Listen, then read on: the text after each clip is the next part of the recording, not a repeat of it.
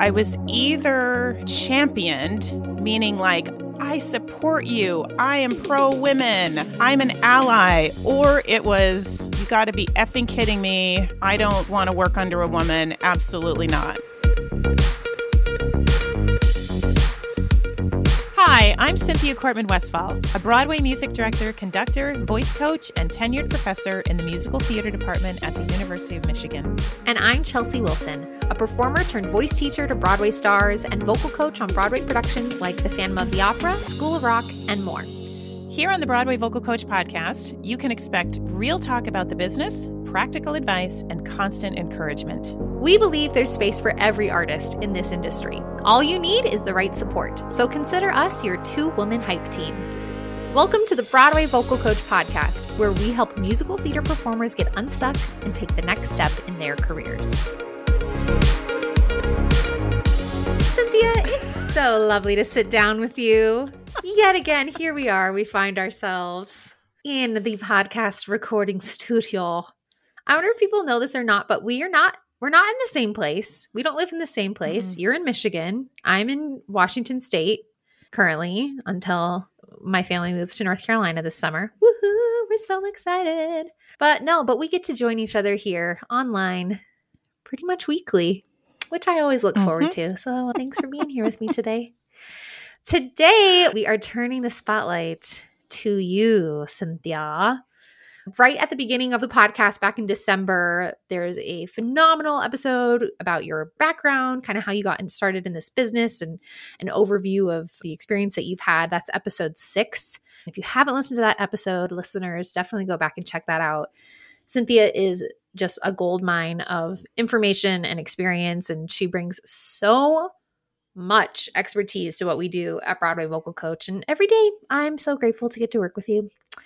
So today's episode is just going to be an extension of that conversation, but I want to hear more. I want to hear more of the behind the scenes. That's what this episode is really titled, is Behind the Scenes with Cynthia, because I want to know what it has really been like as a woman in this business, as a woman in this industry. And I'm sure you have stories to tell. So we're going to kind of dive a little deeper into your experience and advice that you have for performers and singers and all of that. Let's go back to the very beginning. So Cynthia, you showed up, and folks will know this. We've shared this story before, but you showed up in New York City in 1995. What was the outlook for a woman in the music field at that time? Yeah, well, I guess this will sort of say it all. When I moved to New York, I expected to be an opera coach. Although my journal at the time does say, I just want to make music. I just want to make a living making music. But what I felt like was my only marketable skill was opera coaching. And you'll know this if you listen to the earlier podcast, but my very first night in New York City is when I saw my first Broadway show, and I could see that there was a woman conducting, and I didn't know that women could do that. So I think that tells you sort of the state of conducting at that time. There were so few women that it wasn't even on my radar as something that women could do or did do. I just didn't even know. You've told this story before about when The Lion King was looking for folks to play in the orchestra, and that they were looking for a more diverse pit. Yeah, thank you, Julie Taymor. I mean, that really came down from Julie Taymor. Yeah, I feel like we've come a long way from that day, and we still have a long way to go. But at that time, I almost am just like, wow, what a time when like, we don't have any women playing in any of these pits. We better find some women who are going to play. But like, what was that like? And when you got the call where you're like, yeah, thank you for including me. Like, thank you for this opportunity. Or is it like, yeah, it's about time? Or like, well, I don't know. What was the feeling at that time getting that job, getting that gig? You know, I think because it almost wasn't on my radar that some of these jobs were even available to me. It weirdly wasn't on my radar that I was being in some way excluded from them either at first, if that makes sense. Yeah. It was almost just like I knew so little. It didn't even really occur to me that what I was trying to break into was so heavily dominated by men at the time. I'm not sure I really knew that much. I became more of an advocate as time went on because I saw and learned and experienced what was going on. But in the beginning, I remember thinking it was really cool that Julie Taymor was really advocating for a diverse pit. And I knew that I was on a short list. I knew that my name had been put in the pot. But I also knew I was the youngest and least experienced. So I, in no way, shape, or form did I ever think that was actually going to come to me. And the reason it did was because 2 other women turned it down first. So I got really lucky. I had the skill set. I was super prepared. I had just finished my master's. My, piano chops were at their peak performance level at that time. And then I got really lucky with that opportunity. And yeah, interestingly enough, if I remember correctly, and if I have the story straight, the 2 women that turned it down, one of them took Ragtime. She had been offered both shows, Ragtime and Lion King, because they opened almost at the same time. She took Ragtime instead. And the other had been an associate music director and felt that taking a keyboard 3 position on Lion King would feel like a step down from where she was. So she chose not to take the keyboard 3 slot. So I just got really lucky. I was like, I'll take that keyboard 3 slot. Very happy to take that. That does feel like the perfect luck and opportunity and timing. So Cynthia, you started at keyboard 3 and rose through the ranks, and one day ended up conducting the show. So tell us about what your first conducting experience was like on Broadway. Something you have done many times since. Many times since. Yes. Well, the first time was a little bit surreal. So oftentimes keyboard players and rehearsal pianists end up being conductors just because you are the ones who know the show so well. You have to learn all of the cueing to be playing rehearsals, to be teaching the singers. You just know the show so very well. So that's often why keyboard players end up conducting the show. And I think that's really why it was a combination of I'd had a little bit of conducting experience already. I knew the show inside and out because I was in charge of scheduling all of the rehearsals for the show, which were upwards of 60, sometimes up to 80 hours a week of rehearsal was what I was scheduling to keep that show up and running. I was in charge of teaching all the singers. So I just knew the show really, really well, knew the cueing really well. So that's, I think, a big reason why I was asked to start conducting. But the first, the first show I ever did, if you know me, you know I like to feel prepared. You know I like to show up early. I used to get teased for this all the time at Come From Away because I was always there before anybody. My associate couldn't believe how early I would get to the theater, but that's what I did. I just like to be there early. I like to leave all chance behind so that I can feel in control of the moment. And so I left really early from my Upper West Side apartment down to Times Square. I got to the subway. And if any of you have ever taken the subway, this is, by the way, before they had the signs that tell you how long it's going to take for a train to get there. So you're just standing there hoping a train's going to come. I stood there and stood there and stood there and stood there and stood there and stood there in the middle of summer. So it's hot. I'm just drenched in sweat down in the subway waiting for this train to come. I wait so long. And you get to the point where you think, if I leave now, I'm probably going to miss it. Like, I should just stay. Exactly. Like, just stick it out. It's going to be better to stick it out. It'll come any second now. And so yes. I wait and I wait. Yeah, any second. It's going to come any second. By this time, I don't even know how long has gone by. I mean, it must have been pushing in 45 minutes, an hour at this point, because I was rapidly realizing that I don't know how I'm going to get there. So finally, they make an announcement that all trains are shut down. No trains. So I was probably taking the 103 station stop. That was my station. That was your station? Yes. Oh, it's a good station. I just think we were standing on the same platform. I love that.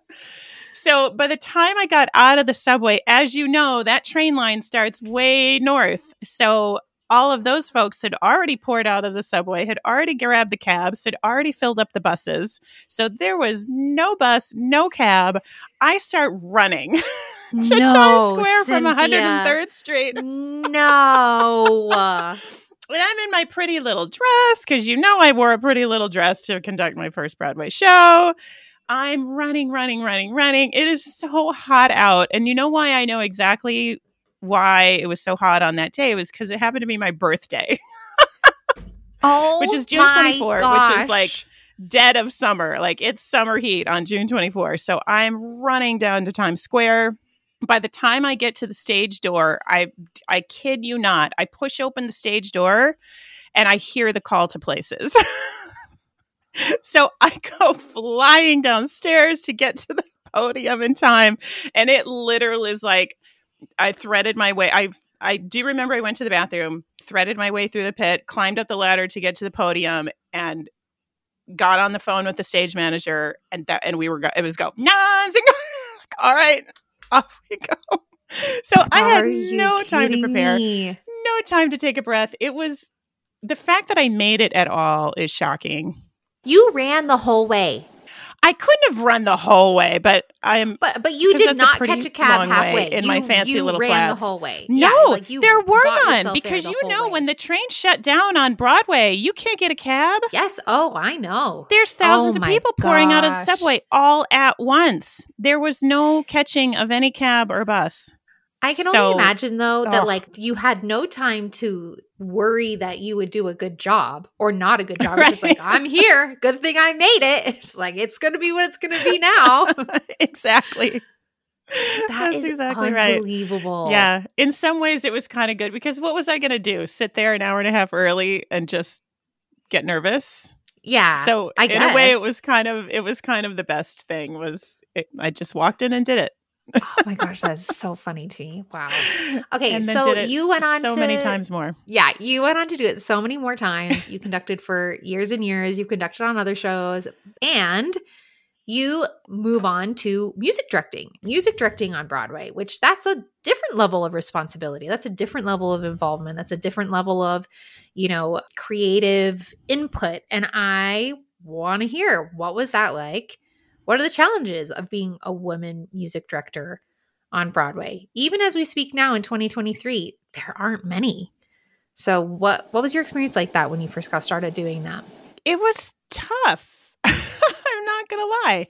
It was tough in some ways because it really felt, as I look back on it, it felt like no one treated me normally. I was either championed, meaning like, I support you, I am pro-women, I'm an ally, or it was, you got to be effing kidding me, I don't want to work under a woman, absolutely not. And so in retrospect, it's really interesting that I was surrounded by a handful of people who were highly supportive, which was amazing, and I would never have gotten where I was had I not had those folks. But as I look back on it, it would be nice to have it not be a thing one way or the other. And I know this is what anyone from any marginalized community feels like. It would be nice to not have it mean anything one way or the other, that it's just normalized and it just is. But that's sort of what it was like. It either felt like active support or active sabotage. There was a fair amount of both, to be honest. Wow. Do you feel like that's changed over the course of your career? Yeah, I think to some extent it has. I do think it has changed in that I don't always sort of feel like the trick pony anymore when I walk into the room. On the other hand, without fail, every single show somebody mentions to me, I've never seen a girl conduct is what I usually get. I've never seen a girl conduct before. Even in my 50s, I am still called a girl. So I almost always get that. Not almost. I think I have every single show I've ever done. I've gotten it from an audience member, from somebody, or from a player in my band. Like, oh, wow, I get this one a lot. I never had a chick conductor before. I get the chick conductor a lot, which I've learned to embrace. I call myself a chick conductor. If that's what it takes, I'm just going to take ownership of that word. Roll with it. Yep. But at the same time, there's still, I even the show, the last big tour I did, which was just a couple of years ago, there were a handful of stagehands that gave me a really hard time when we were in previews. And I finally, had to do a really good clap back at them. And I have to tell you, I won't go into the specifics of what they said or what I said, but you always think of the thing you want to say after the fact. Like if someone insults you, then it's, the next day that you think of the perfect thing you should have said. And why is it always after the fact that you think of it? And for the first time maybe in my life, in that moment when they had said a handful of things to me and then said one more thing, and I had the perfect clap back. I was so proud of myself. I said exactly the thing I wanted to say in the moment, and I never had issue with those folks again, which was great. But all that to say, I still do get a handful of things. Yeah.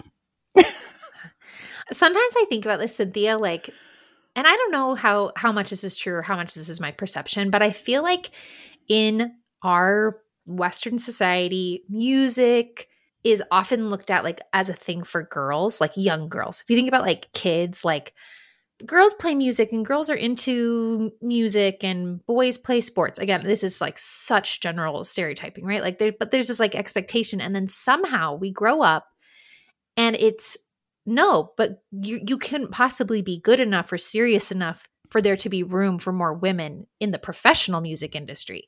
Like, what is this disconnect that like somehow as when we're young, it's like music is quote girly. And I say that in how sometimes people use that in a negative way or a negative connotation. But then we're not allowed a seat at the table when we're adults. Like, what is that? Have you ever thought about that or like considered that dichotomy? Like, why are the rules different from when we're young to old? That's so interesting. Yeah, I've never really thought about it that way. That's really interesting, the way you're describing me, because I do think that rings true. But yeah, I don't know. I remember when I first got to New York, I was such a hustler when I got there. I mean, I just was trying to make every connection I could and meet everybody that I could and introduce myself to everybody I could. And the thing that I got probably more than anything is, oh, you play the piano. Oh, that's nice. As if it was just like a little hobby that I picked up. Like, wow. Oh, you roller skate. Oh, that's cute. Can I interject that? Like, I have people in my life and some people who are not in my life anymore who sometimes ask me like, how are your little voice lessons going? You know, and it's always like that diminutive word, like little, like, oh, are you still teaching those little voice lessons? And I'm like, do you know that I'm running a freaking company over here and running a team and teaching people doing amazing, you know what I mean? It's just like this diminutive language that we use sometimes around the things that women pursue. I'm so frustrated by it. I'm so frustrated by it. And in some ways we've come a long way, but there's just so much further to go. There's so much further to go in making more space for women and for non-binary people to have a space and to be considered professional enough and good enough to be taken seriously at the highest level in our industry and other industries. I know I'm like preaching to the choir here. This is not just a theater thing or a music thing. It's everywhere, but I feel this in my life every day, and I'm not a music director on Broadway, so amen to you. Ugh. Yeah, no, it is still quite pervasive. Yeah. The other thing that I want to talk to you about, because I became a mom 18 months ago. Oh my gosh, how that has flown by. The best, the cutest little girl ever. You became a mom right at about the time you took the job at University of Michigan and you came on faculty.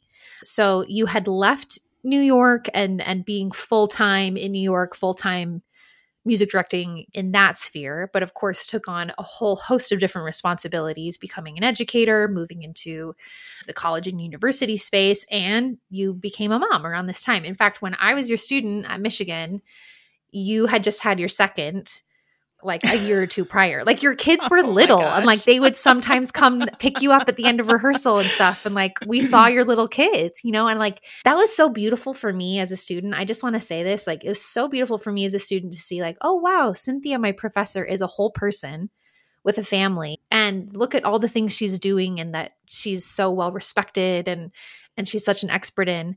And I also never could have imagined at that point in my life at 18, 20, 22 years old, what that actually was like on your plate.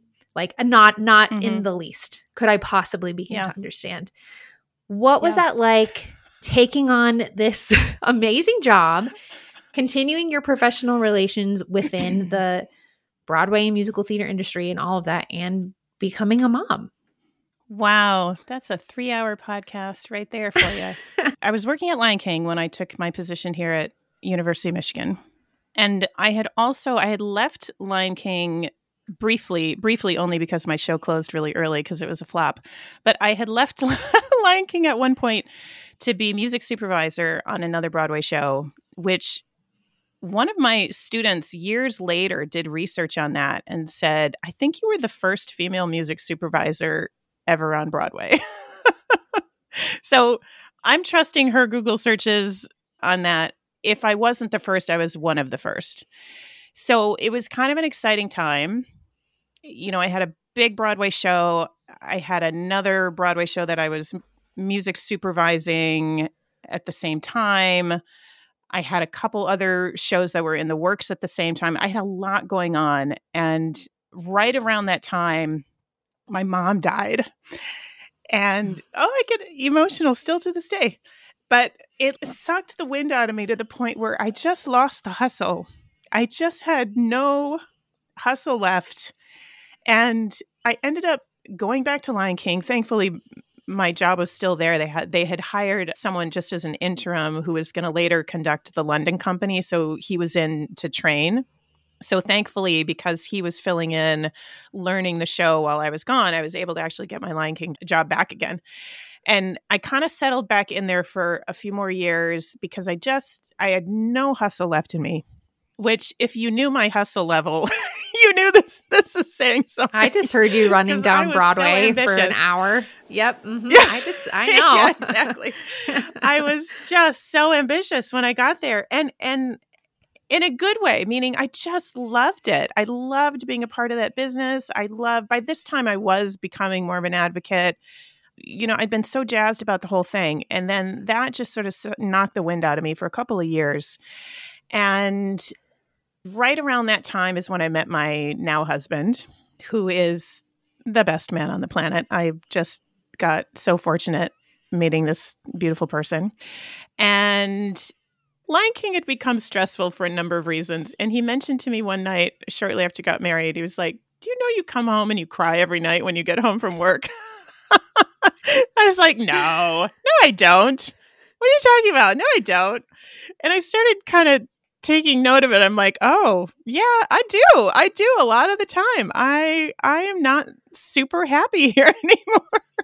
And it had been a while. I'd been there for a really long time. So, you know, it was a good time to change. And right around that time, I became aware of a job at University of Michigan. And the whole story of how that came around is, again, just the universe sort of dropped it in my lap at that time. And so when I ended up getting that position, it sort of felt like all signs are pointing to me needing to go take this job. And Lion King ended up giving me a 9-month leave of absence to go do it for a year. So I thought, well, I'll try it for a year. And if I hate it, I'll go back to Lion King. And instead we ended up staying. And that summer I got pregnant with our first kid. And that sort of started this whole different life of teaching and having kids. And at that time, I sort of thought my professional life as I knew it is probably mostly over. I'm going to now be a teacher, and that's okay.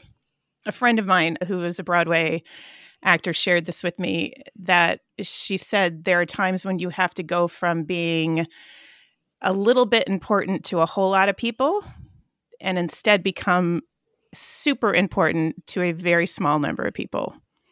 And that's what I felt like I did. I felt like, okay, I was a little bit important back in my Broadway days and conducting for audiences who are all having a great experience. And that's nice. And now we're going to hone in and I'm going to be super important to this baby and my husband and maybe to some students at U of M. You know, it's just like my world just became a lot smaller, which was good, but it was a hard shift. It was a really hard shift to go from one to the other.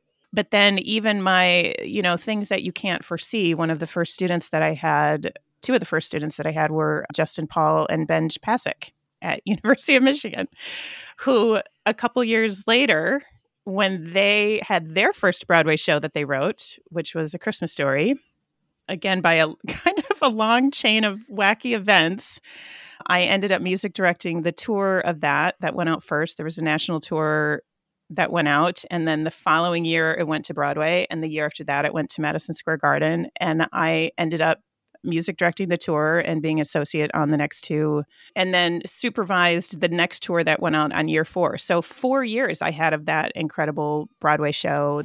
There were a number of those opportunities that continued to come up even after I came to Michigan. So it was interesting in that I made these big shifts that just opened up other opportunities. And when Christmas Story came around, is the first time that my husband and I decided on this rule of like either all of us go or none of us go, was sort of how for the tour we made it work.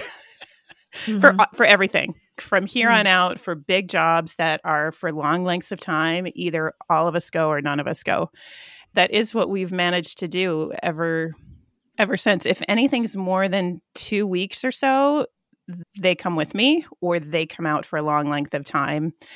And so just balancing being out of town or taking jobs away from home and traveling your family with you and living in hotel rooms or in tiny apartments. It's just been, it's been kind of this nonstop adventure as a family, and kind of amazing. Not kind of amazing, super amazing. It's been amazing. It's been the gift that I would never have foreseen in that first year of having a baby at Michigan.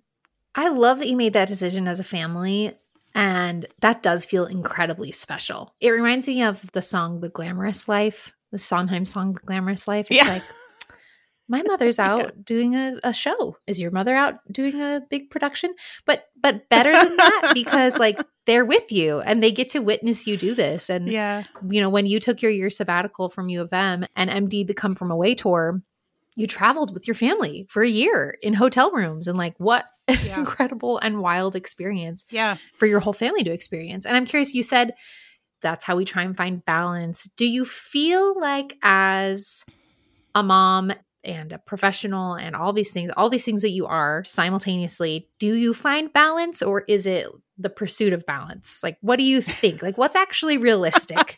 Here I am, like 16 years behind you with my baby. So like, what can I expect, Cynthia? Does my cackling give you an idea of whether I found balance or not? I'm getting the sense. I think in the beginning, I had very little balance. I think in the beginning, when I first had my kids and I had enough time pass after my mom passed to sort of get some of that ambition back again, I think I fought that for quite a number of years and kind of chose to suffer over it, if I'm honest. And in retrospect, I would have done some things different, but I can only have the retrospect because I know what I know now, and I didn't know what I know now back then. So if I have compassion, I look back at myself and I think, you know, you really did do the best you could with what your tools were at the time.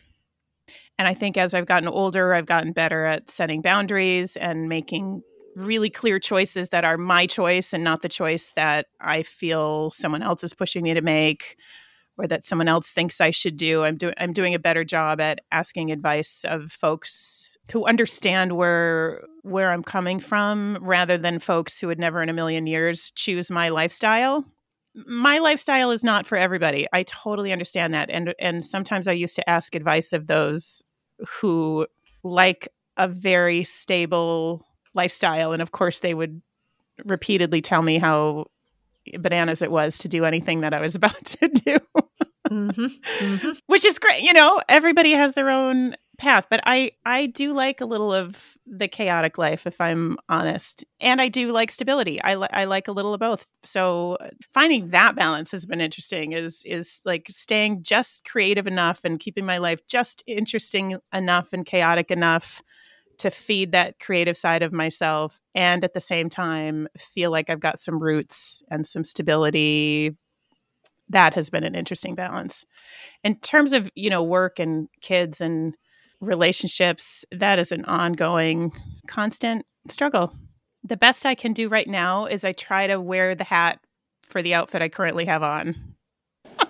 So if I'm at work, I wear that hat and I try not to let the guilt in about not being with my family. And if I'm with my family, I try not to think about all the 10 things I should be doing at work. I try to just wear the hat that I need to wear at that point, at that moment, and stay as present as I can.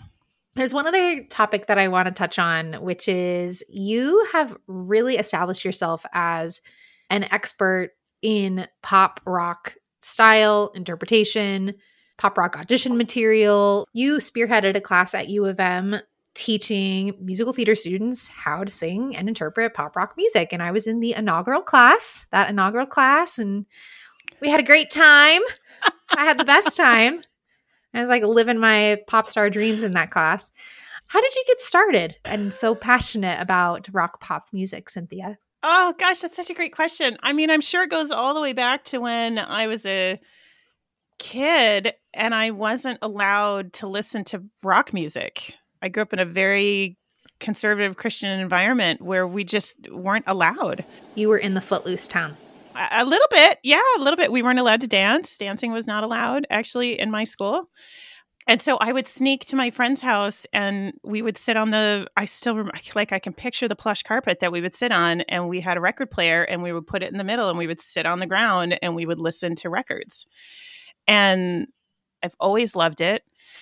It was something I was never allowed to play. My piano teacher refused to work on that. My first piano teacher refused to work on that music with me. And by the time I got further advanced as a pianist, it never even occurred to me to ask those piano teachers to work on it with me anymore because I was so down the classical path at that point.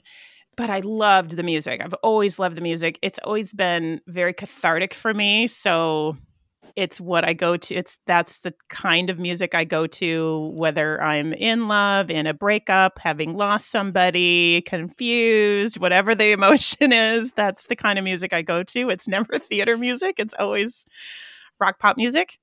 And then when I moved to New York, I was able to take some rock piano lessons with a really incredible person who helped me down that path. And then just having done all those years of Lion King, I was around these unbelievably incredible rock musicians night after night after night. There's something really special about hearing the same music over and over and over played slightly differently by these incredible musicians who improv and can just put tiny little interpretive spins on night to night. There's something really educational about that.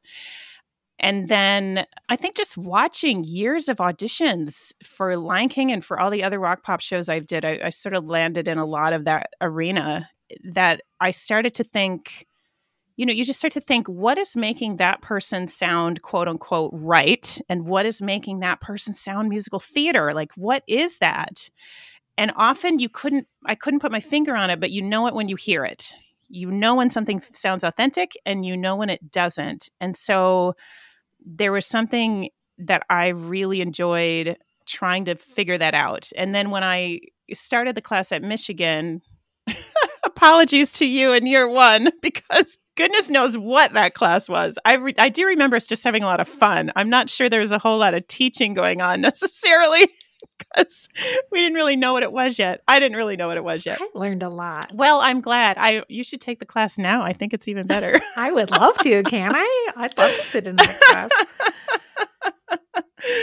But yeah, over the years, I've found ways to codify these, you know it when you hear it kind of things so that you can teach it to someone and not just say, oh, well, you just got to listen to more of that music, or you just got to feel it, or you just got to groove. Like all of these things that aren't tangible and don't help a singer know what to grab onto. And so, yeah, I think now after my years at Michigan and being, in New York, exposed to so many incredible musicians and so many incredible actors who do it so well. And then at Michigan, being exposed to so many incredible teachers and then meshing that together, how do I take everything that I was gleaning in all those, and continue, still to this day, I still sit in a lot of rock pop auditions. How can I take all that information, use the skills I now have as a teacher, make it into something tangible and codified that I can share with people has just become a real passion. I just love it. I love the music, and I love the puzzle of trying to figure out how to teach this material that is inherently sort of emotional and nebulous and has so many different genres, even within the big genre of rock pop. It's just fascinating. It's endlessly fascinating to me. A little sneak peek for our listeners. If you want to learn from Cynthia about singing and interpreting and performing pop rock music, we've got some really cool things coming your way. And if you want to be notified about them, make sure you're on our email list. We'll have a link to that in our show notes, but you do not want to miss upcoming masterclasses that Cynthia is going to be giving, and also further down the line, an online course. Can we say that? Can we preview that? Down the line, keep your eyes peeled. Yes, coming soon. Very, very fun resources coming down. So look for that. Definitely get on our email list if you want first access to those events and courses coming your way. Cynthia, you've sat behind a lot of audition tables, and you've been instrumental in a lot of young artists getting started and in their training. What do you think is a piece of advice that helps people get started on the right foot in this industry? Okay, one piece of advice. I'm not saying this is the most highest level piece of advice or the only piece of advice, but it's a piece of advice, which is the idea of when you audition, rather than thinking about booking the job or trying to be the right fit or playing any of that game, I really love this notion of transforming the room. Whether that means you're going to bring in a whole bunch of sunshine into the room with your sunny disposition, whether it means you're going to sing the most angsty ballad of your life, whether it means you're going to find a chair in the corner and stand up on it midway through your song, whatever that means. The auditions that always stand out to me are the ones where people just transform the room somehow, that there's some kind of energy shift when they walk in because they are just so authentically who they are. They're clearly not trying to play a game or be the right thing. And sometimes it doesn't even feel like they're trying to book the job. They're just doing their thing and leaving the room. And there's something about that that has always made me do a double take of what just happened. That was amazing. I don't even know why, but there was something transformative about that moment. And easier said than done, obviously, but I love that mindset of just bringing in an energy shift rather than trying to play a game and book a job. That if you can bring in a new energy into that room, job well done, call it a success, and move on. That's great advice. I love that. All right, Cynthia, you ready for our lightning round? You're our guest today, so you get the lightning round. Number 1, Cynthia, what fuels you? Creativity and compassion. I know that sounds weird, but to be in a room full of compassionate, creative people, which includes my children, my husband, the people I work with, you know, there's something that fuels me. Compassionate creativity. How about that? What drains you? Negativity and lack of solution. When someone tells me there's no solution and they're negative about it, that's it. That just drains me because there's always a solution. Doesn't feel good. Yeah. There's always a solution. What profession other than your own would you like to do? Oh, well, I'm somewhat starting to do it, which I won't share fully yet because I'm not fully there yet, but I'll give you a tidbit of it, which is 25 years ago when my mom died, I was just blown away by the hospice folks that worked with my mom and that we worked with. And ever since then, I have always wanted to do something in that arena. So wildly different from anything music related, but there's something about the end of life process that I actually found really beautiful in a difficult way, if that makes sense. So it's a strange answer, but I am actually working towards some certification in that area right now because it is another really passion of mine that I've always wanted to do something with. I love that. What is your favorite form of self-care? Oh, like curled up in my bed with the electric heating pad on and my dog on my lap and some form of real trashy Netflix streaming stuff going on. That's terrible. Amen. That's probably the opposite of self-care, but that's currently what it is. No, I'm so just being honest.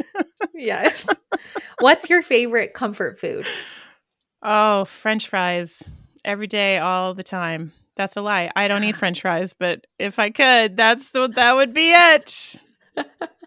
I do eat French fries. I eat them with frequency, and yes, French fries every day. The baby has gotten some bites of French fries, and I'm always just amazed. I'm like, we are wired from birth to know what the good stuff is. She's like, yeah, give me some more of those French fries. I'm like, yeah, you know. Okay, Cynthia, in a PG version, what is your favorite curse word? Tell us something it rhymes with. I have a favorite curse phrase. Oh, yes, which is bonus. I'll give you a rhyming word. For duck's sake. It's effective. It's my favorite phrase. Cynthia, what are you grateful for? Oh, wow. Oh, I'm so grateful for my family, my kids, my husband. To be honest, Chels, I'm outrageously grateful for you, for our company. I'm grateful for the work that I do, the people that I work with. I'm grateful for my friends. And having gone through a number of health dramas, I'm really grateful for my health right now. So a lot. I'm grateful for a lot. I'm grateful for French fries. I'm grateful for... Yeah, this is a good list. Netflix. I'm grateful for heating pads. We're on the same page with all of that. Cynthia, if you have any final thoughts before we sign off, anything you want to add? Final thoughts. Let's see. My final thought would be that it's okay to have lots of mountains and valleys in your life. And sometimes the valleys turn out to actually be a mountain in disguise, Chelsea. But meaning that the trajectory I thought my life would take, it didn't always take. And in the moments that it didn't take it, I thought I was at a low point or a valley or something was wrong or I had made the wrong decision. And the journey is really long and really interesting and fascinating. And it's okay to have a journey that doesn't go the way you think it's going to go. It turns out it can turn out to be really beautiful in a different way. And I feel like there probably isn't a person on the planet whose journey has gone the way they thought it would go back when they were young. And you know, it really, really is okay when life doesn't go exactly the way you think it's going to go. I totally feel the same. I think there's so much wisdom in that. Cynthia, thanks for joining me today. It's been so lovely to hear more of the personal and the backstory and the behind the scenes and to just hear like the real moments behind it all. And I really appreciate you sharing that with all of us today. Do I say thanks for having me on my own podcast? Thanks for having me on my podcast. See you next time. If you enjoyed today's episode, please take a screenshot, tag us on Instagram at BWay Vocal Coach, share this episode with a friend, and consider leaving us a review. And if you're ready to take your next step in this industry, but aren't entirely sure what that should be, then take our quiz. We'll strategize with you to outline a roadmap to your unique goals. Plus, from there, you can book a free consult with us. Visit bwayvocalcoach.com/take the quiz. We can't wait to hear your story and help you take the next step in your career. Thanks for listening.